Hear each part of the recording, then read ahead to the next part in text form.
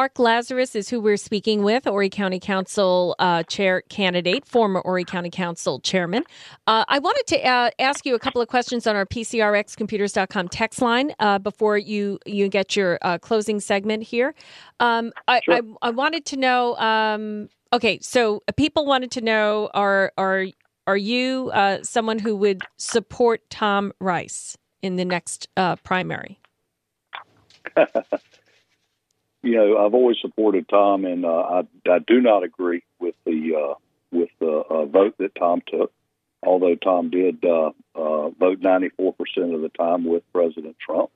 The first time since I think 1948 or sometime, we've actually got somebody from the state of South Carolina on the House Ways and Means, which we're going to take back the House, and that leadership role writes the budget.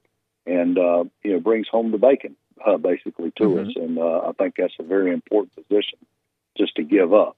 The other candidates are friends of mine, too, and I think they're great people, and I'm sure that they will do extremely well, too. But I'm really not endorsing anybody, but I would hate to lose our position on House Ways and Means, which is very critical. So you disagreed with Tom's vote to send the impeachment to the Senate for Trump? Yes, absolutely. Okay. Absolutely. I did not agree with that.